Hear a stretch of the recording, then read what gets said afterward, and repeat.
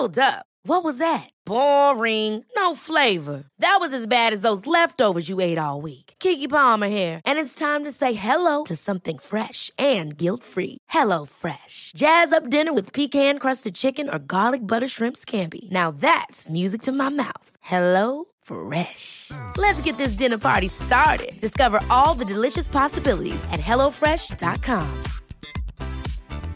Hiring for your small business? If you're not looking for professionals on LinkedIn, you're looking in the wrong place. That's like looking for your car keys in a fish tank.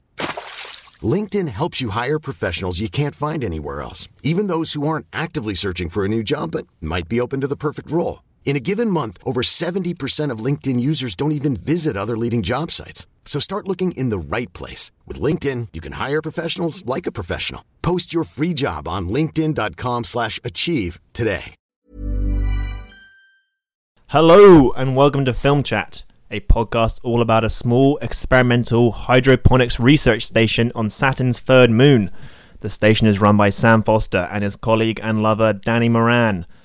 Far from the overcrowded and troubled Earth, the couple spend their day conducting scientific experiments, playing with their dog Sally, and boning. However, their idyllic life is broken by the arrival of Captain Katie Rogers, who has been sent to the base as part of a project to replace at least one of them with a robot. Katie assembles the robot and names him Hector. One of the first of its kind, a demigod series, Hector relies on pure brain tissue extracted from human fetuses and programmed using a direct link to Katie's brain. Unknown to both Sam and Danny, Katie is a homicidal sociopath who murdered the captain originally assigned to visit the base and took his place on the mission. As Katie uses the link to her brain to program the robot, Hector acquires Katie's homicidal nature and her lust for Sam. Hector initially kills Sally the dog and then assaults Katie, having learned about Katie being a murderer during the reprogramming process. Is what I would be saying if this was a podaptation of the classic film Saturn III. However, this is just a podcast where we talk about and review films. I'm Danny Moran, and joining me is a hunky dork equals brain and brawn who bears an uncanny resemblance to Kirk Douglas. It's Sam Foster. Hello, what is this film? I've never heard of that movie. Kirk Douglas movie. Yeah, Saturn III. Harvey Keitel's in it. Sounds very good. Well, Harvey Keitel and Kirk Douglas. It was nominated for a Razzie. Awesome. Danny, as the sorcerers of Kamatage like to point out, there are many universes, but none are as lucrative as the Marvel Cinematic Universe, which will continue to expand, much like our own, until it reaches maximum entropy and all life within it is eradicated by heat death. I forget where I was going with that. But anyway, on this episode, we'll be reviewing Doctor Strange, Marvel's latest. It's a feast of spells and quipping that weirdly takes its psychedelic visual cues from Christopher Nolan, an incredibly straight-laced man who probably finds the caffeine content of green tea dangerously mind-altering. Danny will be reviewing the new Werner Herzog documentary, Lo and Behold, in which the sage-like German director muses on the internet and lists his favourite emoji. He's also reviewing the animated film Ethel and Ernest, based on Raymond Briggs' graphic novel about the lives of his parents. Sounds dangerously similar to the first 10 minutes of Up, and may be very sweet and touching. I'll probably burst into tears while Danny is making insightful comments about it. Plus, we've got a whole bunch of extremely fun casting news. Hilary Swank has apparently been shafted in some sexist Hollywood thing, the details of which I have not yet read, but Danny will probably tell me about them. We talk about whether Alec Baldwin makes a good baby, and Herzog gives us some exclusive extra internet wisdom from his massive wise brain. All that should leave just enough time for me to read Toby Young's review of I, Daniel Blake, emit such white-hot screams of rage that the review burns to a crisp, and I also burn to a crisp myself, and then pay someone to sneak into a restaurant where Toby Young is, and drop my ashes in his soup, so he eats them without realising, and is poisoned and dies himself. Not a fan. Nah, it's a bad review. Films, films, films, films, films, films, films, films, lots of films, films, films, films, films, movies, good films, bad films, fun films, sad films, films we love, weird films, Lars von Trier films, old films, new films, some John Woo films, films that star Peter Finch, films by David Lynch, films short, films 6 hours long, we've got films up to your gills with films, films, films, films, films, films, movies.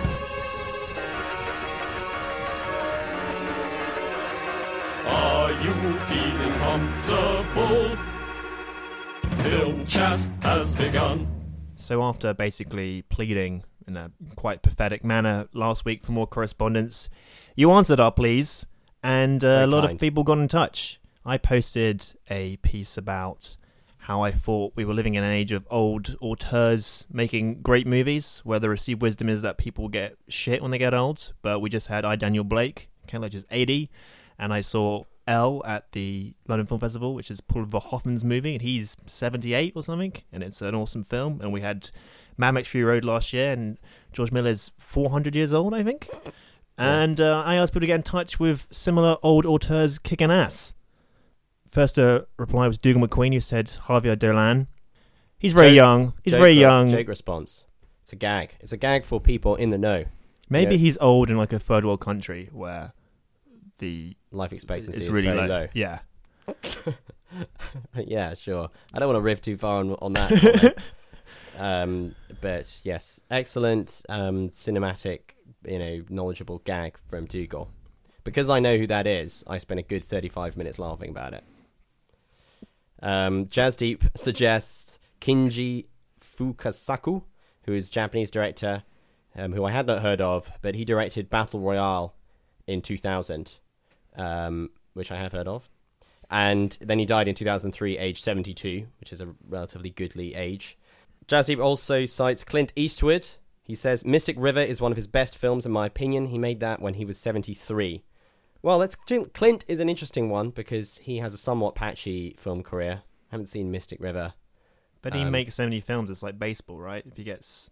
Yeah, he's got eventually you're going to hit a homer. Yeah. Yeah, I reckon his average over the last, I don't know how long, not an expert in his film career, but it's not particularly great, I would say. Well, American Sniper got awards love, but it was a bit controversial. But neither of us saw it, right? And we didn't see it, so... Sounded like it would have been bad to me. Had a bad fake baby in it. That's mainly what I remember about it. Yeah. Gran Torino is pretty good. He's even older then. Yeah, he was even older. Yeah. So yeah, maybe, why not? Tim Rogers, whoever that is, he also writes in. He says, how old is old? Which is a fair comment. Polanski made The Pianist at 69. Not as impressive as Ken Loach's 80, but older than me. 69. That's not old. Well, Jazzdeep cites the director of Battle Royale, and if he died in 2003, age 72, then when in 2000, he would have only been, 70 or 69 or something. Maybe over 60. 65? Yeah. That's the cut-off point. Yeah. Well, when I think good definition of old would be whenever Tarantino thinks he's going to start making quote-unquote old man movies. Yeah. Which I think was 60, right? Right, yeah. So over 60 we'll probably say is old. I had a few more suggestions for my own question. Go for it. Robert Altman was 76 when he made Gosford Park. Sidney Lumet was 83 when he made Before the Devil Knows You're Dead, which is a very good film. Akira Kurosawa was 75 when he made Ran. And Woody Allen was 77 when he made To Rome with Love. His best film. Well, it's true. Woody Allen is the ultimate example of this. He's 80 when he made Cafe Society, and I think that's probably his best film. That definitely is his best film, yes. Magnum opus. So from these examples, we can assume that there's no such thing as a sell-by date anymore. And there is no excuse for making bullshit when you're an old man, okay? Yeah. So sort it the fuck out, Woody. For God's sake. Bit more effort. Doesn't matter that you're old. I'm going to watch Crisis in 6 scenes, and if it's crap, I'm not going to be happy because it would have been a waste of my time. I'm going to cut you any slack. No slack cut whatsoever. Christopher Young writes into Film Chat. Lovely to hear from you, Chris. He says, hi, Film Chat. General question. What is the film you're most looking forward to in 2017? Mine is Boss Baby. Boss Baby is a film with an excellent trailer. It's an animated movie. It stars Alec Baldwin. He plays a baby. He's some kind of super smart adult baby with an adult's voice. And he works in an office. I wasn't completely clear on the plot when I watched the trailer, but there's some kind of cuckoo type situation where a baby is replaced by like the Alec Baldwin super baby. And then there's a kid in the family who's like the only one who notices that the baby is any different to normal. And should we listen to a clip or something? Like, get some audio? I don't know if that's necessary, Danny. I feel like I've really painted it. Painted it enough in words. Yeah, it's pretty much the same joke as Stewie in Family Guy, right? Where he acts like an adult, but no, everyone pretends he's a real baby. Yeah. But this time Alec Baldwin. So it's like, what if he was voiced by someone that you know what they look like? Do you think it'd be a better film if it was called Baby Boss? I think that's a funnier title. I think it would be a better film if it was called Boss, Baby. Because they'd be like, I'm the boss, baby. Which I assume is a line he delivers in the film. But I still think that'd be good. I think it's a very compelling premise because he's like an oligarch, right? Yeah. No one likes oligarchs, but babies are cute. So it creates a real schism in your mind watching it. You're like, oh no, big business and corporations and abusing workers' rights, that's bad. But babies are Baby's sweet, good. baby good. Yeah. So I don't know what to think. I foresee many sequels along the lines Whoa. of Boss Puppy, Boss Kitten, Yeah. Boss the Laughter of Children or something. Boss Rainbow. Yeah, why wasn't it just a sentient rainbow? Who could be mad with that? I'd happily be exploited, have my labour exploited by a rainbow. Sorry, I've got a bit of a cold. I'm a bit tired. I'm a little drunk. I'm a little drunk. Olivia Waring sent us a link to one of her articles about a great... Bit arrogant. About a great Hollywood injustice. Hilary Swank has claimed that she was offered 20 times less pay than a male co-star, having won 2 Oscars. And here is a clip of her talking about it. I had an Academy Award, no health insurance. Then I win my second Academy Award, and the next, couple movies later, I get offered a movie, but the male hadn't had any kind of critical success, but had been in a movie where he was hot. And he got offered $10 million, and I got offered $500,000. What? Yeah. This was after 2 Academy Awards. Yes. What are you talking about? That's I the believe truth. it. I believe The it. truth. So I said no, and then they went and found a newcomer who did it for $50,000. Well, here is there's 2 issues converging here, right? Because there's the gender pay gap. There's also you're not paid on how good an actor you are. You're paid on your commercial viability.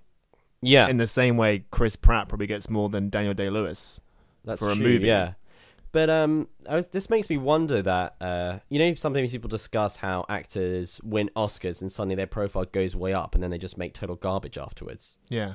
And it's like Natalie Portman makes Black Swan, and then she goes and makes Your Highness, or Halle Berry making Catwoman after Monsters Ball.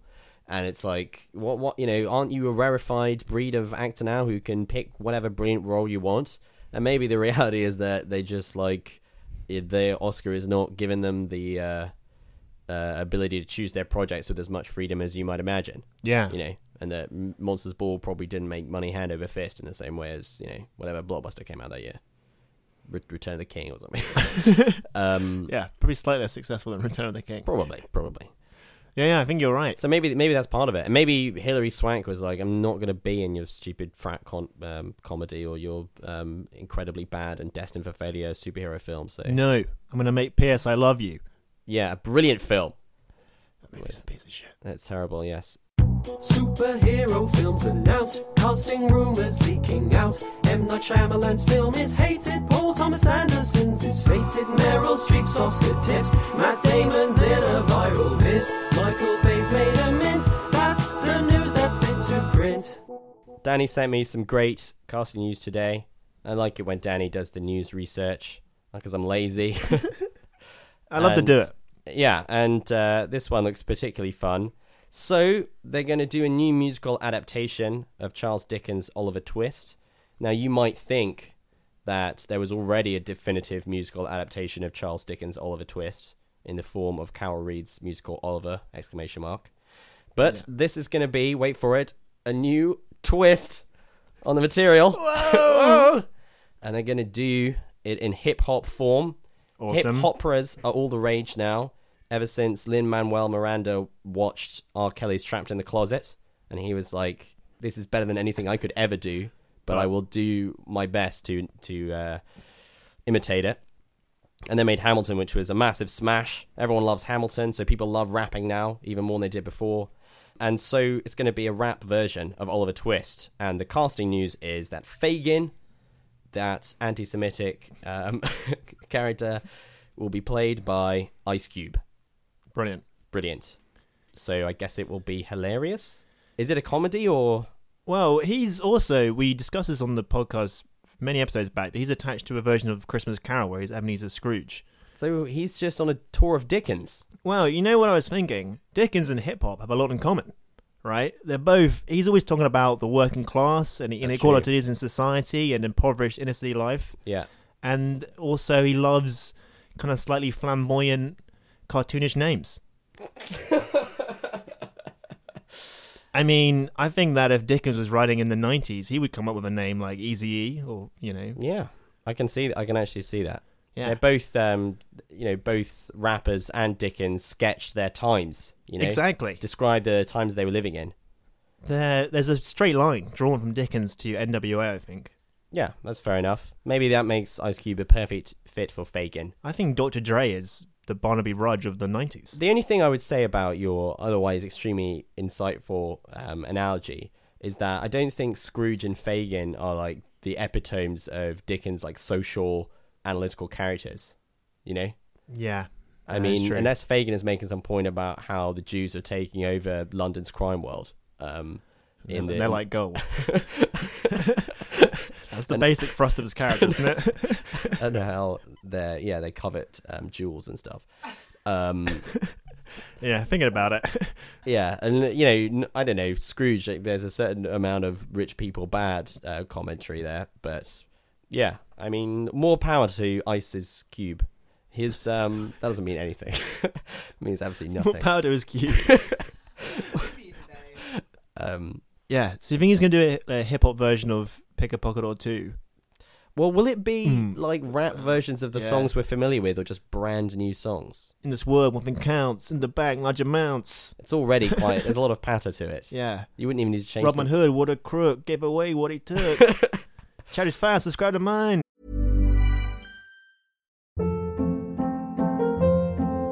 Hold up. What was that? Boring. No flavor. That was as bad as those leftovers you ate all week. Keke Palmer here, and it's time to say hello to something fresh and guilt-free. Hello Fresh. Jazz up dinner with pecan-crusted chicken or garlic butter shrimp scampi. Now that's music to my mouth. Hello Fresh. Let's get this dinner party started. Discover all the delicious possibilities at HelloFresh.com. And now for Danny to review a film he recently saw. Was it staggeringly brilliant? Was it ass-clenchingly poor? How did Danny form the judgment? We're about to hear his thoughts. If he does a rubbish job, then Sam will tell him off. So, Sam, one of the 54 films I saw at the London Film Festival was Ethel and Ernest, which is coming out this Friday. It is written and directed by Roger Mainwood, and it is based on the Raymond Briggs book of the same name, which chronicles the marriage of his parents from their initial courtship and takes over in the 40 years and ends with their death. And in that 40-year period, obviously, it's about Raymond Briggs' childhood and also about Britain in general and how it changes in that time. I don't have a clip because there is no clip. I looked. There wasn't one. Fair enough. So this film really did a number on me because I started watching it and I was like, this is perfectly charming and a little kind of broad, and the sort of dynamic is that Ernest, voiced by Jim Broadbent, is this super chirpy working class guy. I think his default level is just whistling. He's just a happy guy. And Ethel, voiced by Brendan Blevlin. Blevlin? That's not his name. Bleffin. Blevlin? By Brendan Blevlin. Is this very friendly but very proud to the point of snobbish woman, and the dynamic is like a bit like a sort of sitcom. She's more of a social climber type, and he's... Yeah, and she's like horrified when Raymond Briggs wants to go to art college. She's like, oh my god, our son's throwing away his life. But then as the film goes on, I found myself being wrapped up in it, and it becomes very moving, and it really caught me unawares. So the animation, as you expect from Raymond Briggs, all his adaptations have really stunning animation, and this is no different. It's got his style in that it's his kind of art. His kind of art, but it hasn't got the sort of hand-drawn nature of the snowman, because I think there's just it covers so much history and there's so much scenes to get through. It would just take years to someone to actually do it by hand. So I think it's a bit more computer animated than the other ones, but it's still really, really charming. And it's a really well structured film because it's basically just like these little vignettes, but it's very well paced, and every little scene has some sort of comic punchline or some kind of seismic event happens. And there is a tendency for Ernest just to be sort of reading the paper and he's like, well, the war started, and just announce things. But rather than that being a sort of lazy device, the whole thing rings so true. Just imagine that is what his dad would have done. Just sort of sat in the kitchen and just like read the headlines. Yeah. So it kind of works. And it has this very matter-of-fact tone to it, and the scenes, nothing's lingered on, and just sort of goes through year by year, event by event. And I think that helps it from becoming overly mawkish or sentimental, because it's kind of a sentimental premise, but because it's so matter-of-fact in its execution, it really earns its sentiment. And the length of the marriage depicts probably the most transformative 40 years in British history or world history ever, perhaps. I don't know, I can't think of another 40 years which is different. Only if it skipped ahead to Brexit would it be able to. Yeah, there's a post credit sting where Raymond Briggs just reads the paper and he's like, fuck, at least thank God my parents didn't live to see this. And that's obviously like a really fascinating time, and Ernest is too old to go to war. It's all about the home front and building bomb shelter, and your railings go away for iron, and it's just like, super fascinating time. And one of the reasons the film is so moving is that it really accurately depicts the sort of human beings just sort of getting on with it sort of thing. They can sort of get through anything, which is very kind of touching. And I think this is very true of this World War II sequence, partly because British propaganda have like co-opted the sort of Blitz spirit, keep calm, carry on, which is like a universal thing, but I think Brits have now taken that as like our defining characteristic, even though it's true of everybody. Yeah.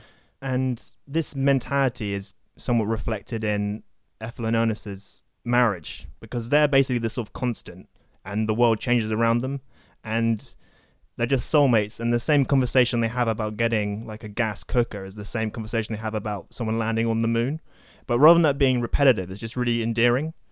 And to get a little pretentious here, I'm no scholar, but there's this really famous film essay by Andre Bazin. He's like a luminary of film criticism, and he talks about, in this essay called The Ontology of the Photographic Image. Brace yourself here. Okay, I'm about to get all Simon Mayo on you. Yeah, he talks about how the photographic image, or like art, evolved as humanity's response to their own mortality. And he talks about this idea of a mummy complex, and we literally used to embalm the dead and sort of try and preserve the body, thinking we preserve life. And then that kind of became something we're obsessed with. We're always trying to like cheat death by sort of creating images that will live on beyond us. Yeah. And the photographic image and film fulfills a psychological need to capture time and movement. You can like actually document a bit of life, and it preserves.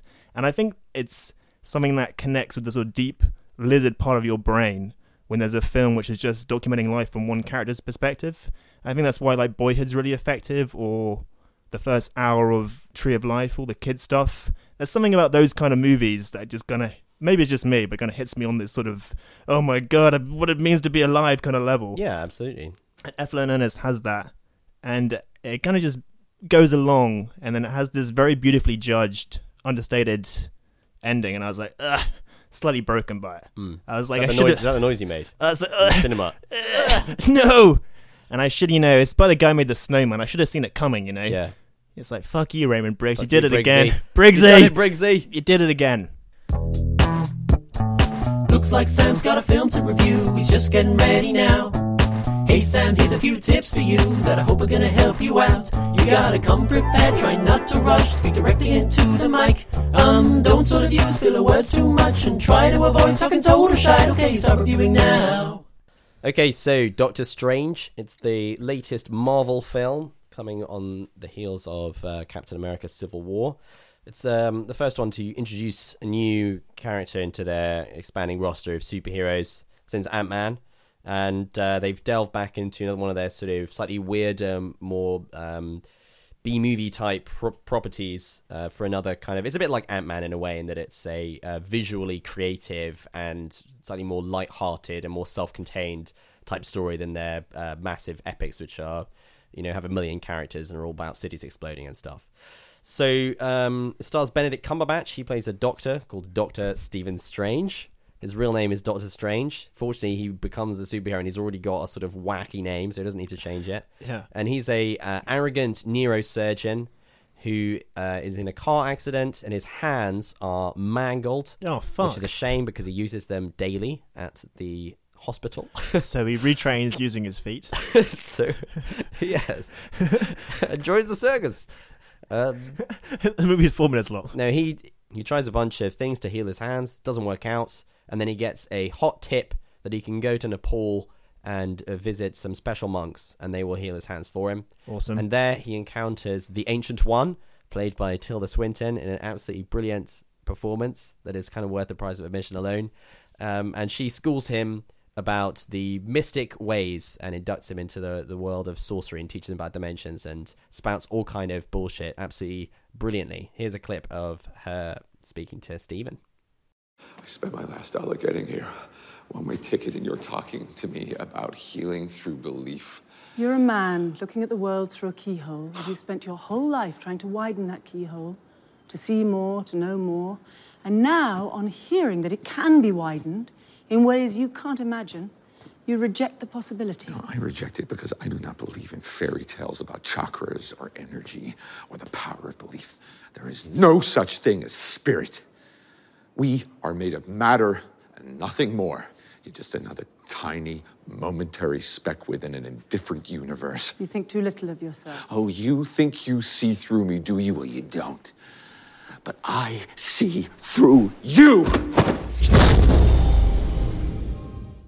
So I enjoyed it. I thought it was pretty good, but I'm a kind of paid up sucker for the Marvel formula. And Marvel are increasingly criticized for safety in their movies.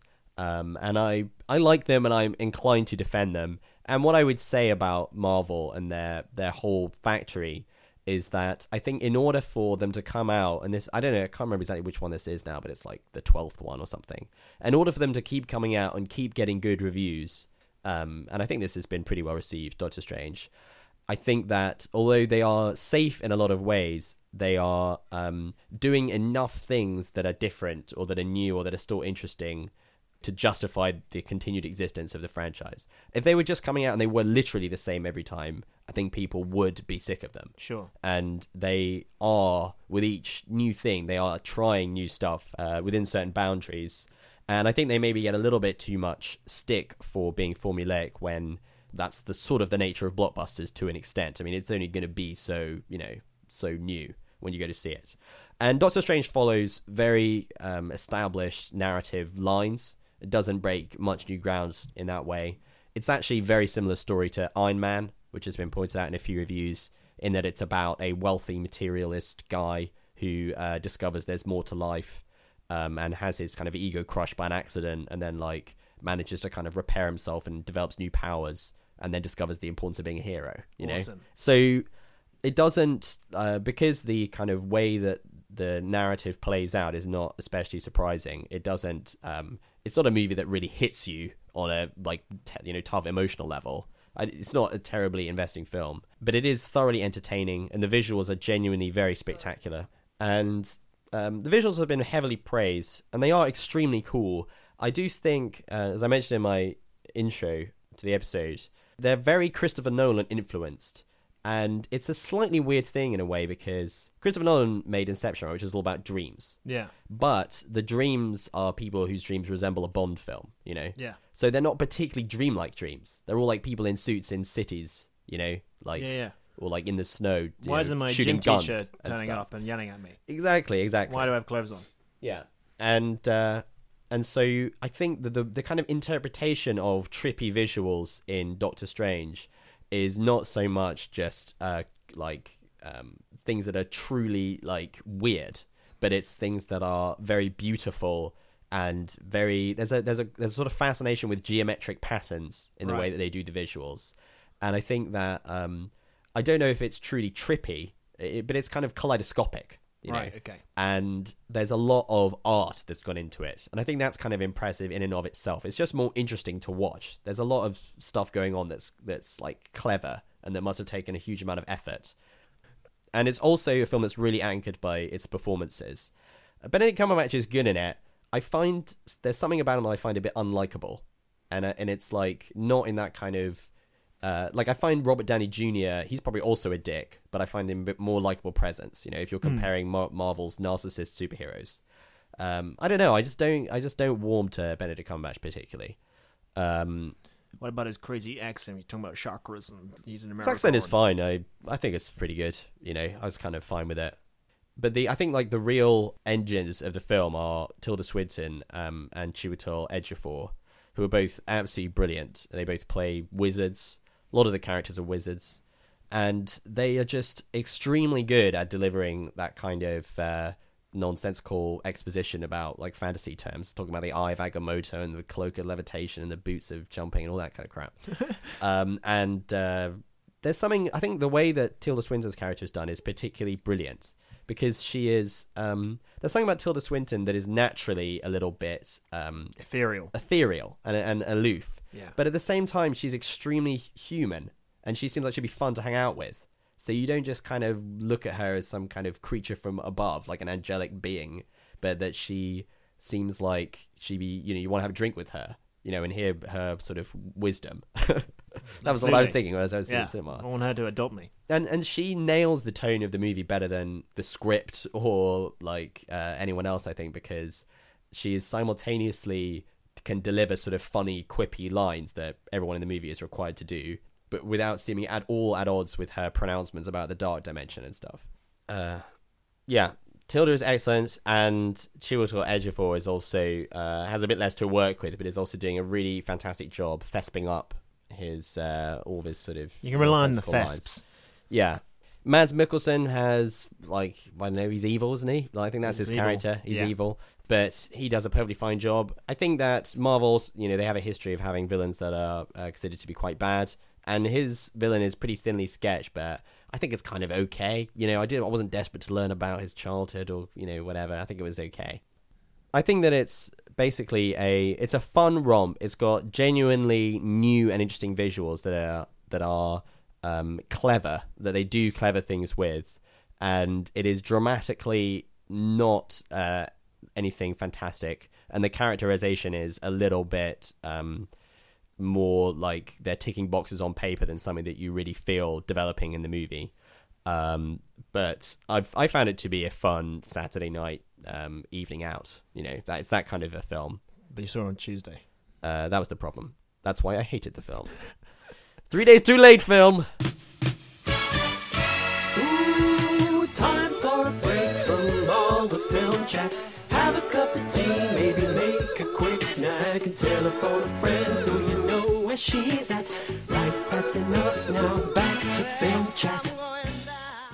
So, finally, lo and behold, Reveries of the Connected World is the new Werner Herzog movie. Here is the official synopsis from Magnolia Pictures. Legendary master filmmaker Werner Herzog examines the past, present, and constantly evolving future of the internet in lo and behold, Reveries of the Connected World. Working with NetScout, a world leader in real-time service assurance and cybersecurity, which came aboard as a producer and led him into a new world. Herzog conducted original interviews with cyberspace pioneers and prophets such as PayPal and Tesla co-founder Elon Musk, Internet Protocol inventor Bob Kahn, and famed hacker Kevin Mitnick. These provocative conversations reveal the ways in which the online world has transformed, how virtually everything in the real world works, from business to education, space travel to healthcare, and the very heart of how we conduct our personal relationships.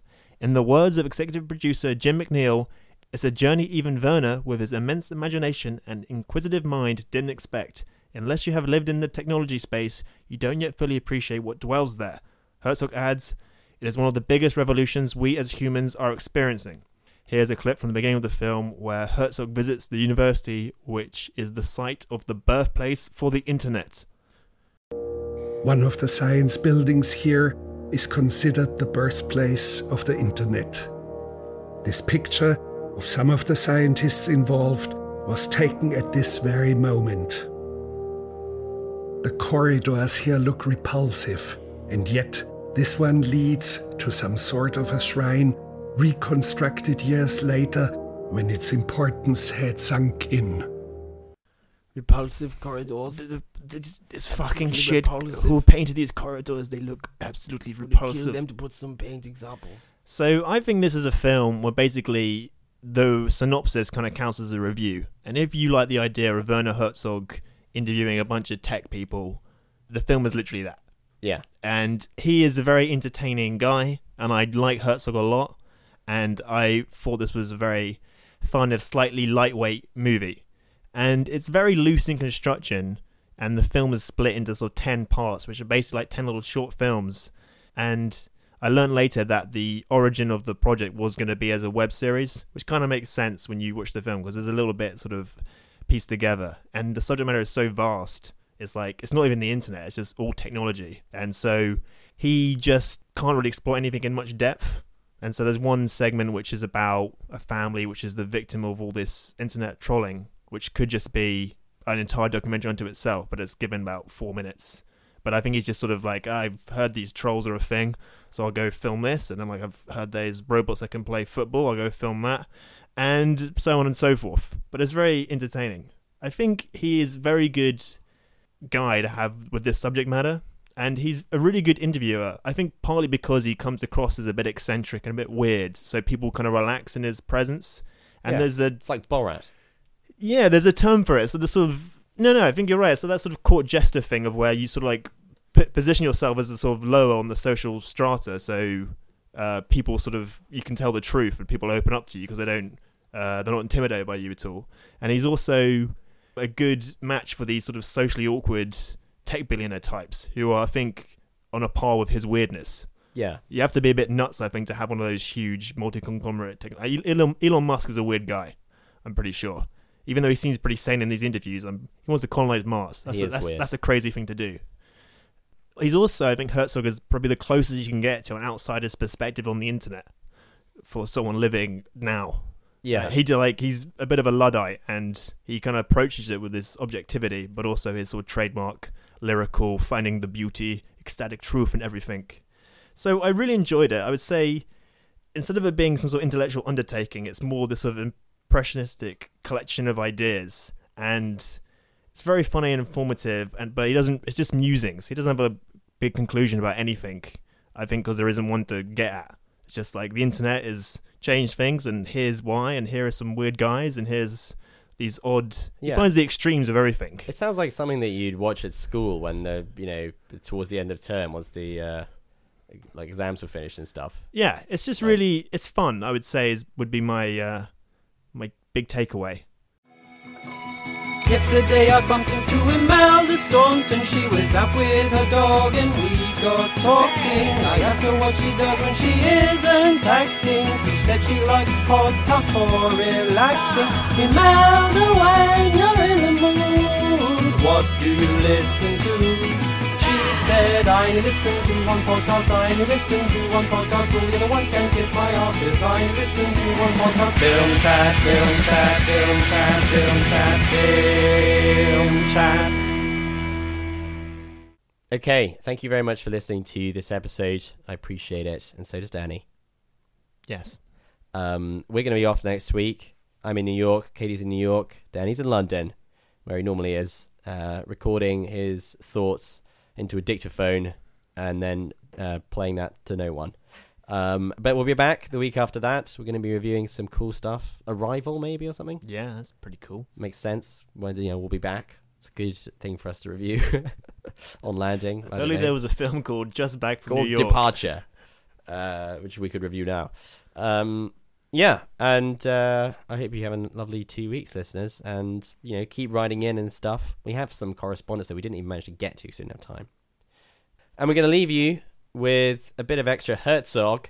He made so much material for his new documentary that he had some left over, and we're close personal friends of Werner. Yeah, and we've featured him on the podcast previously, and now we're going to hear a little more from him talking about technology, offering us his great thoughts, and cementing his reputation as the world's smartest man. Well, there we are. So enjoy that. Yes. See you later. Bye. Bye.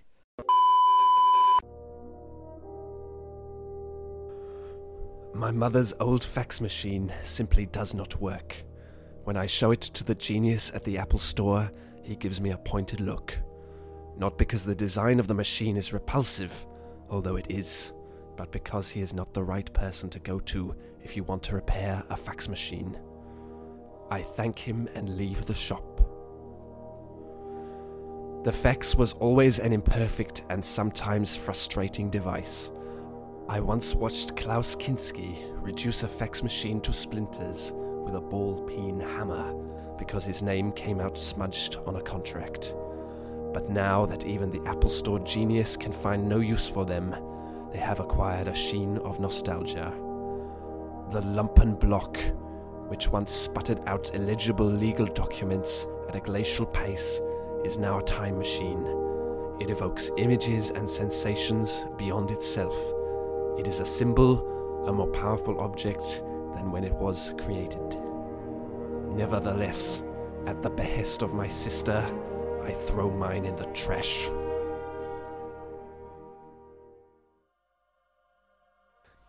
I am on the dating app Tinder, which translates what used to be a fraught, hesitant negotiation of affections into a simple and even fun ontological project. The app is a fortune teller that spreads endless women before my gaze like tarot cards, each one a possible future. I can invite them in or consign them to oblivion. Hours pass as I divide hundreds of females into these two baskets. Soon, I will have categorized every woman within a 100-mile radius. Then 500. I am creating new populations, redrawing boundaries. There are no Berliners now. No old, no young, no rich, no poor. Only those Werner Herzog likes and those Werner Herzog does not. Mostly I find I do like them, because the majority seem to share my love of traveling and also Netflix.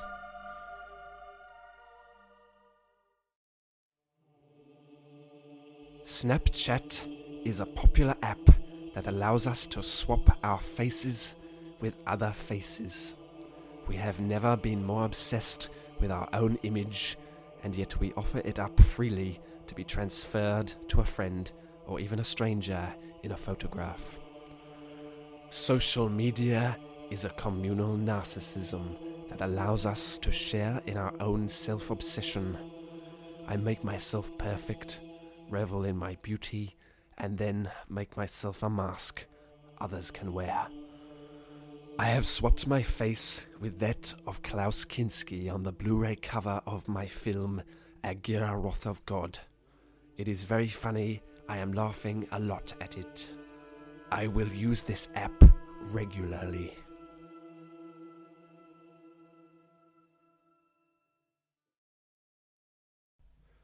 Okay, Siri. What is my best film? Queen of the Desert. You are absolutely right.